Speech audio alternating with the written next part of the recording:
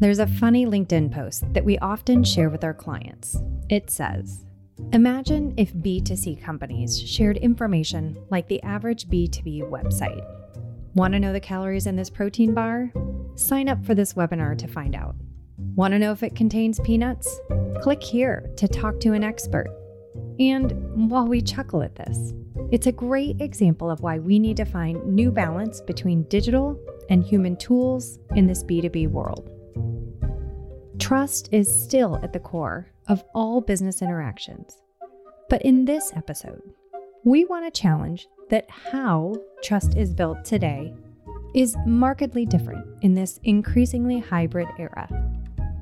Key to building trust will be transparency and sharing the right pieces of information in the right way.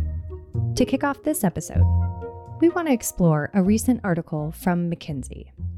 The article is called "The Future of B2B Sales is Hybrid," and the genesis of the article was a survey of 3,500 decision makers across 12 different markets.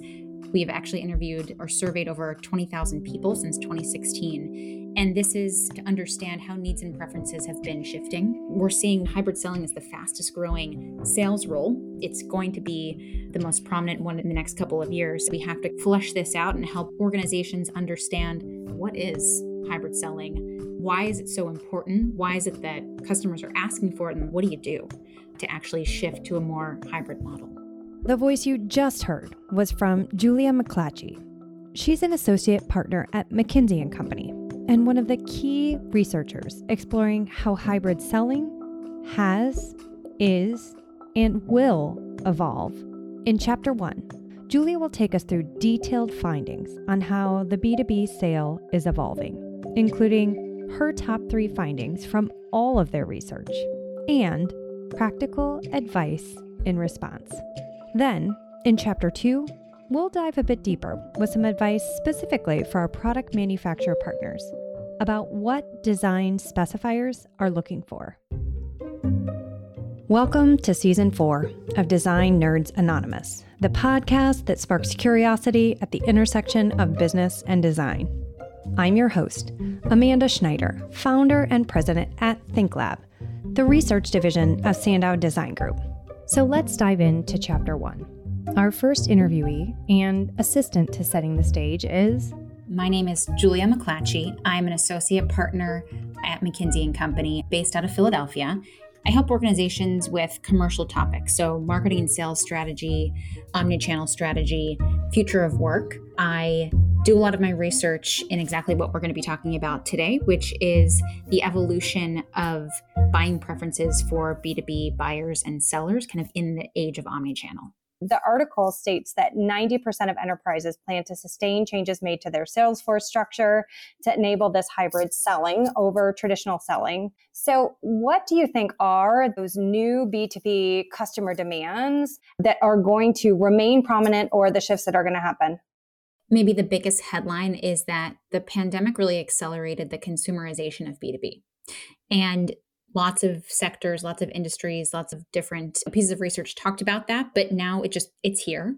And what that means practically is a few things in terms of shifts in B2B buyers' channel usage, their interaction preferences, and their buying behavior. So let's unpack these. First up, B2B decision makers are using more channels than ever to interact with suppliers. Channel usage is probably the most straightforward, which is just that B2B buyers are increasingly comfortable turning to digital and online channels to meet all of their purchasing needs, but throughout the entire process from when they're doing research all the way through to reordering something. And we have seen in our latest research that B2B buyers are using up to 10 channels, including online and digital, which is double the number of channels 5 years ago. So that's a huge shift.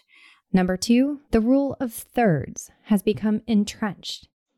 The second is interaction preference. So this one was, to me, the most interesting piece, which is that buyers state that they now expect a balance of traditional, so in-person, remote, like video conference or over the phone, and then self-serve, which is e-com.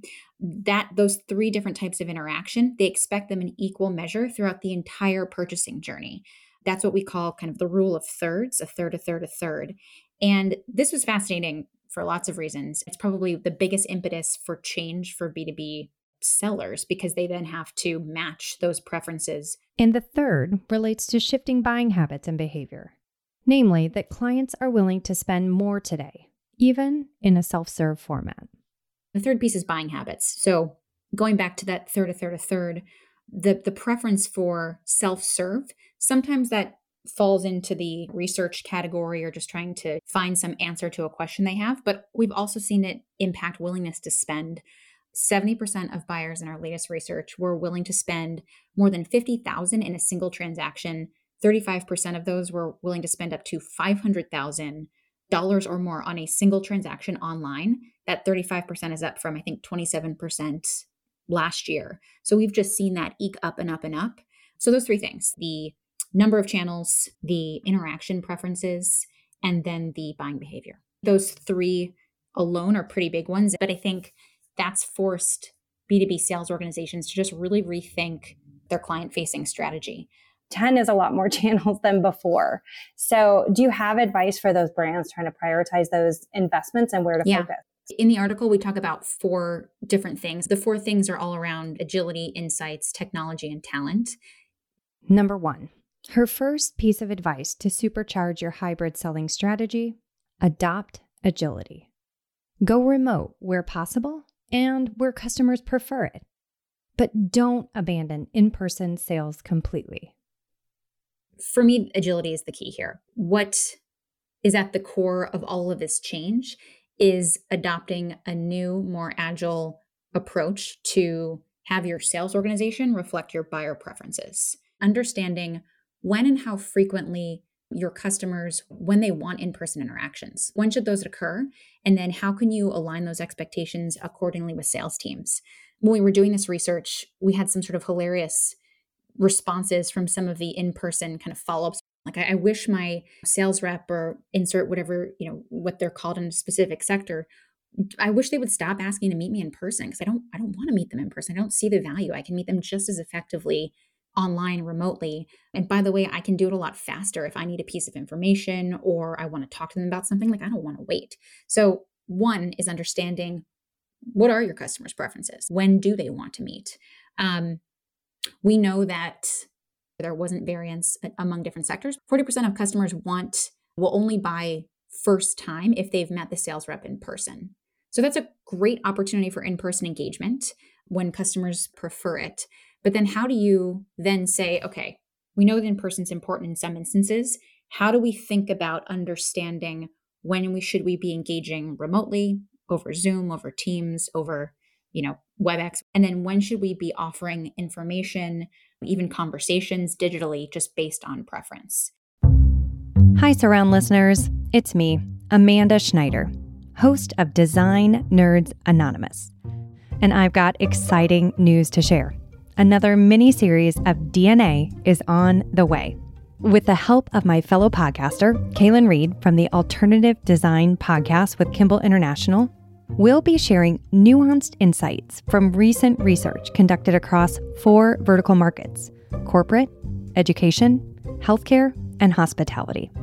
Think of this as your prequel to Season 6, launching this fall. Our topic is the future of customer decision-making. We're hearing that project decisions around the built environment are taking longer, and we wanted to know why. So we explored with your customers, and we're very excited to share the results with you. Dropping before NeoCon to give you updated data, better tools, and new questions to drive conversation.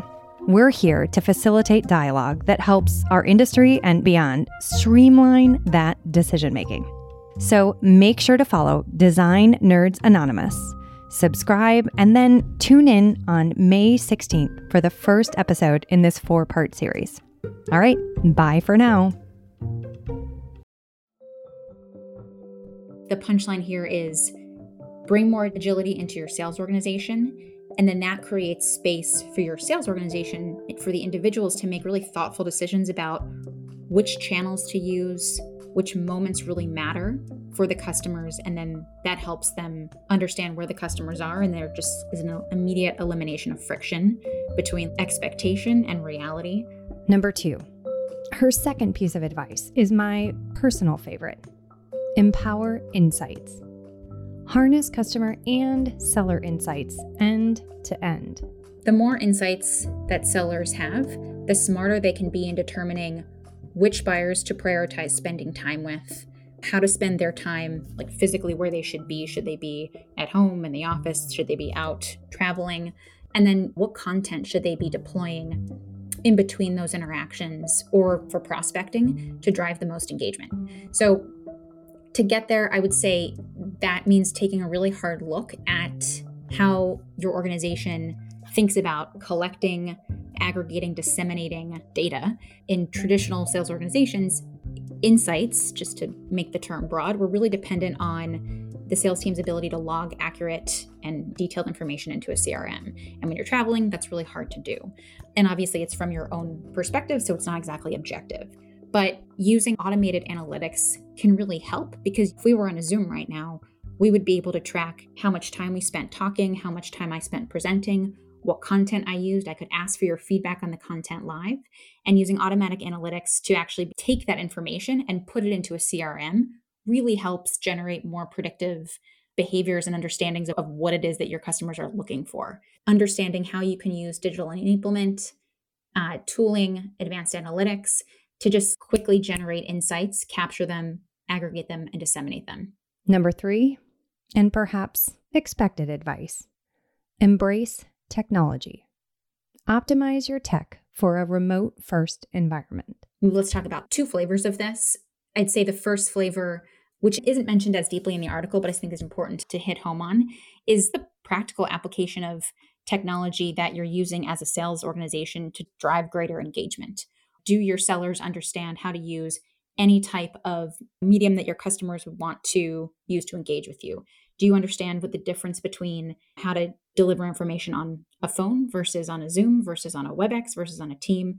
Do you understand how to have the best lighting and background that you possibly can to show up professionally? So that's like the basic side of it. And then the less basic side is, can you have a more thoughtful adoption of new technologies that really address pain points within the sales process? What is it that's holding your sales organization back from accessing insights today? Is it that they have to go into 5 different portals to figure out, oh, okay, I see purchasing history in one portal, I see web behavior in another portal, I can see insert any other sorts of insights you would want to learn? Is there a way to aggregate that and make it more easily accessible? It's a more efficient way of optimizing technology around use cases versus thinking we have to have every technology under the sun. It's about defining really specific use cases around pain points that makes life easier for your sellers. And number 4, last but certainly not least, is expand talent. Cultivate next-gen sales capabilities and attract more diverse talent by becoming a learning organization. The last, tied with agility for my favorite, is talent. Hybrid sellers represent a more efficient and effective way to reach customers. And we know that top-performing sales organizations are growing their hybrid sales teams. On the benefit side of this, hybrid sellers allow for more diverse and inclusive organizations, which is a huge benefit, because we've seen a lot of organizations get creative in where they look for talent because location doesn't matter. We talked a little bit about the moments that matter in terms of understanding what are the moments that matter for your customers. Okay, what are the moments that matter for your employees in terms of helping them onboard, learn critical skills that they may have less experience in, helping them have connectivity with communities and or their managers. This idea of talent as being a huge unlock, but also a really critical focus area for organizations, because I think it's incumbent on organizations to think differently about how they onboard, train, and retain employees in a really thoughtful way that's oriented around moments that matter. We asked Julia, as we look at talent, what is she observing from the true outperformers? What are they doing to get ahead? When you look at all of our stats and see the number that have grown hybrid sales and the number that have actually increased client engagement and reach, et cetera, are the ones that are treating hybrid selling as a capability that is here to stay. And I hope that more than 2 years in and through all of the data that we have published, it's become clear that these needs and preferences have actually settled. We're not seeing huge variances in terms of need to engage across multiple channels. It's not all in person, it's not remote anymore. That was the beginning of the pandemic. Now it's actually settled into this equal measure of in person, remote, and digital. So when you think about those preferences and then you consider hybrid selling as a real capability that is actually now permanent and is a real unlock to be able to meet those changing expectations, that's what most outperformers are doing. And that cascades, right? So if you treat hybrid selling as a capability that's here to stay, then you understand that it requires a new set of skills, a different approach to training, and an ability to attract and retain talent that is different than previously, but in a great way because it's typically more diverse, which adds creativity to any organization. The flip side of that is where some of our talent is struggling today. The era that many of our incredibly seasoned sales reps were hired in B2B sales was the era of relationships, this era of rep as the fount of knowledge. And I love everything you said about this buyer journey and really allowing you to customize it, because that's where a lot of our industry specific research is going. But that is also a loss of control for the rep. Your article states that companies are nearly unanimous that their current sales structure is more effective than their pre-pandemic model.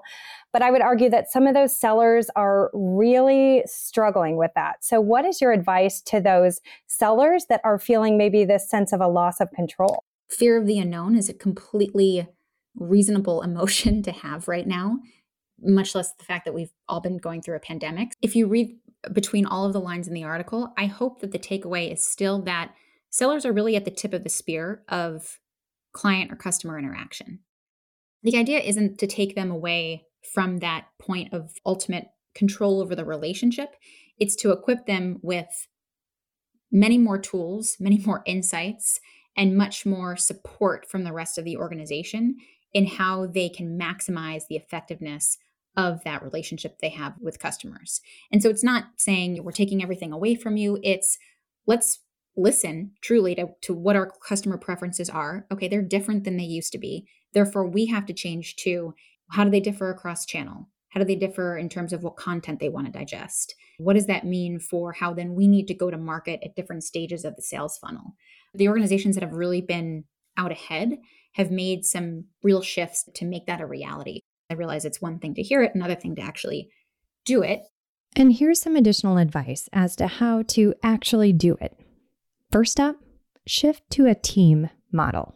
The first is shifting the model of sales organizations. So thinking much more around teaming as opposed to individuals as the driver of success.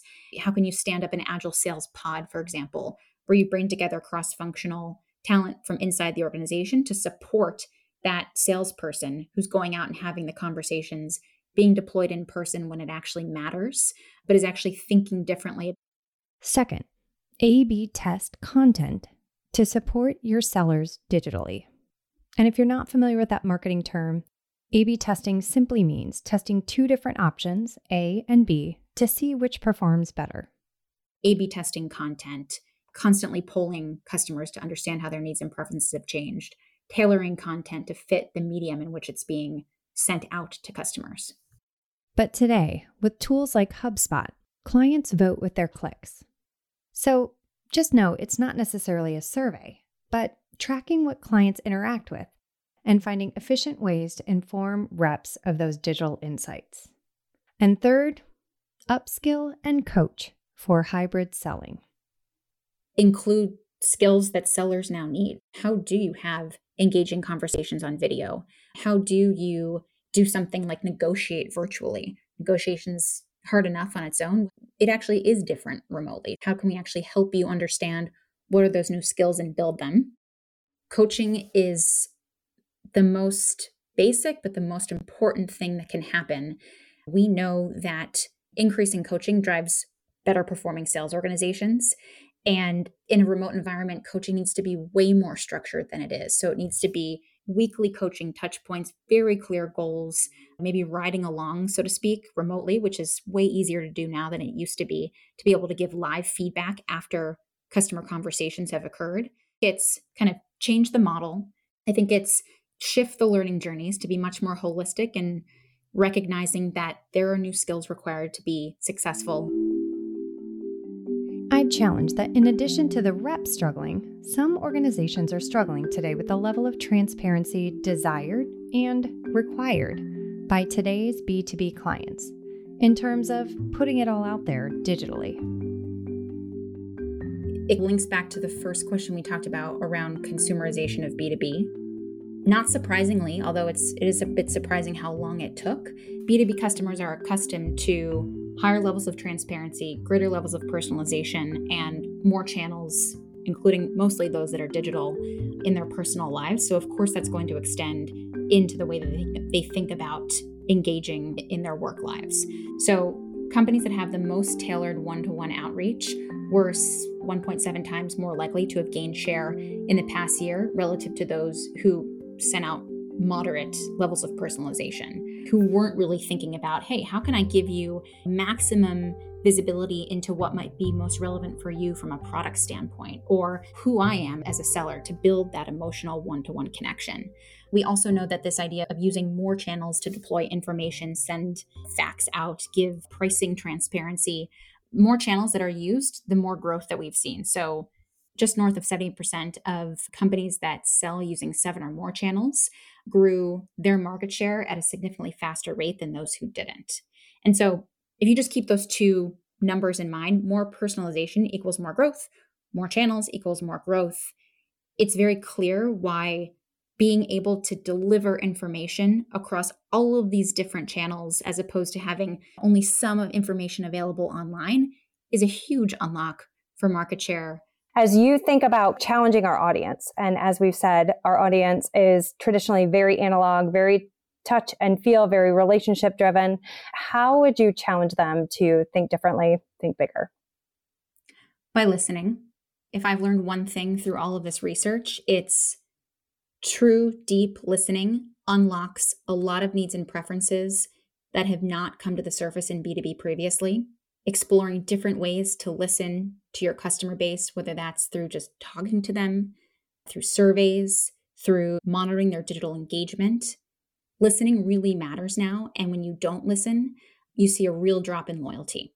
And it's so simple, yet so many aren't doing it. So that's my challenge. So hopefully you'll take on her challenge.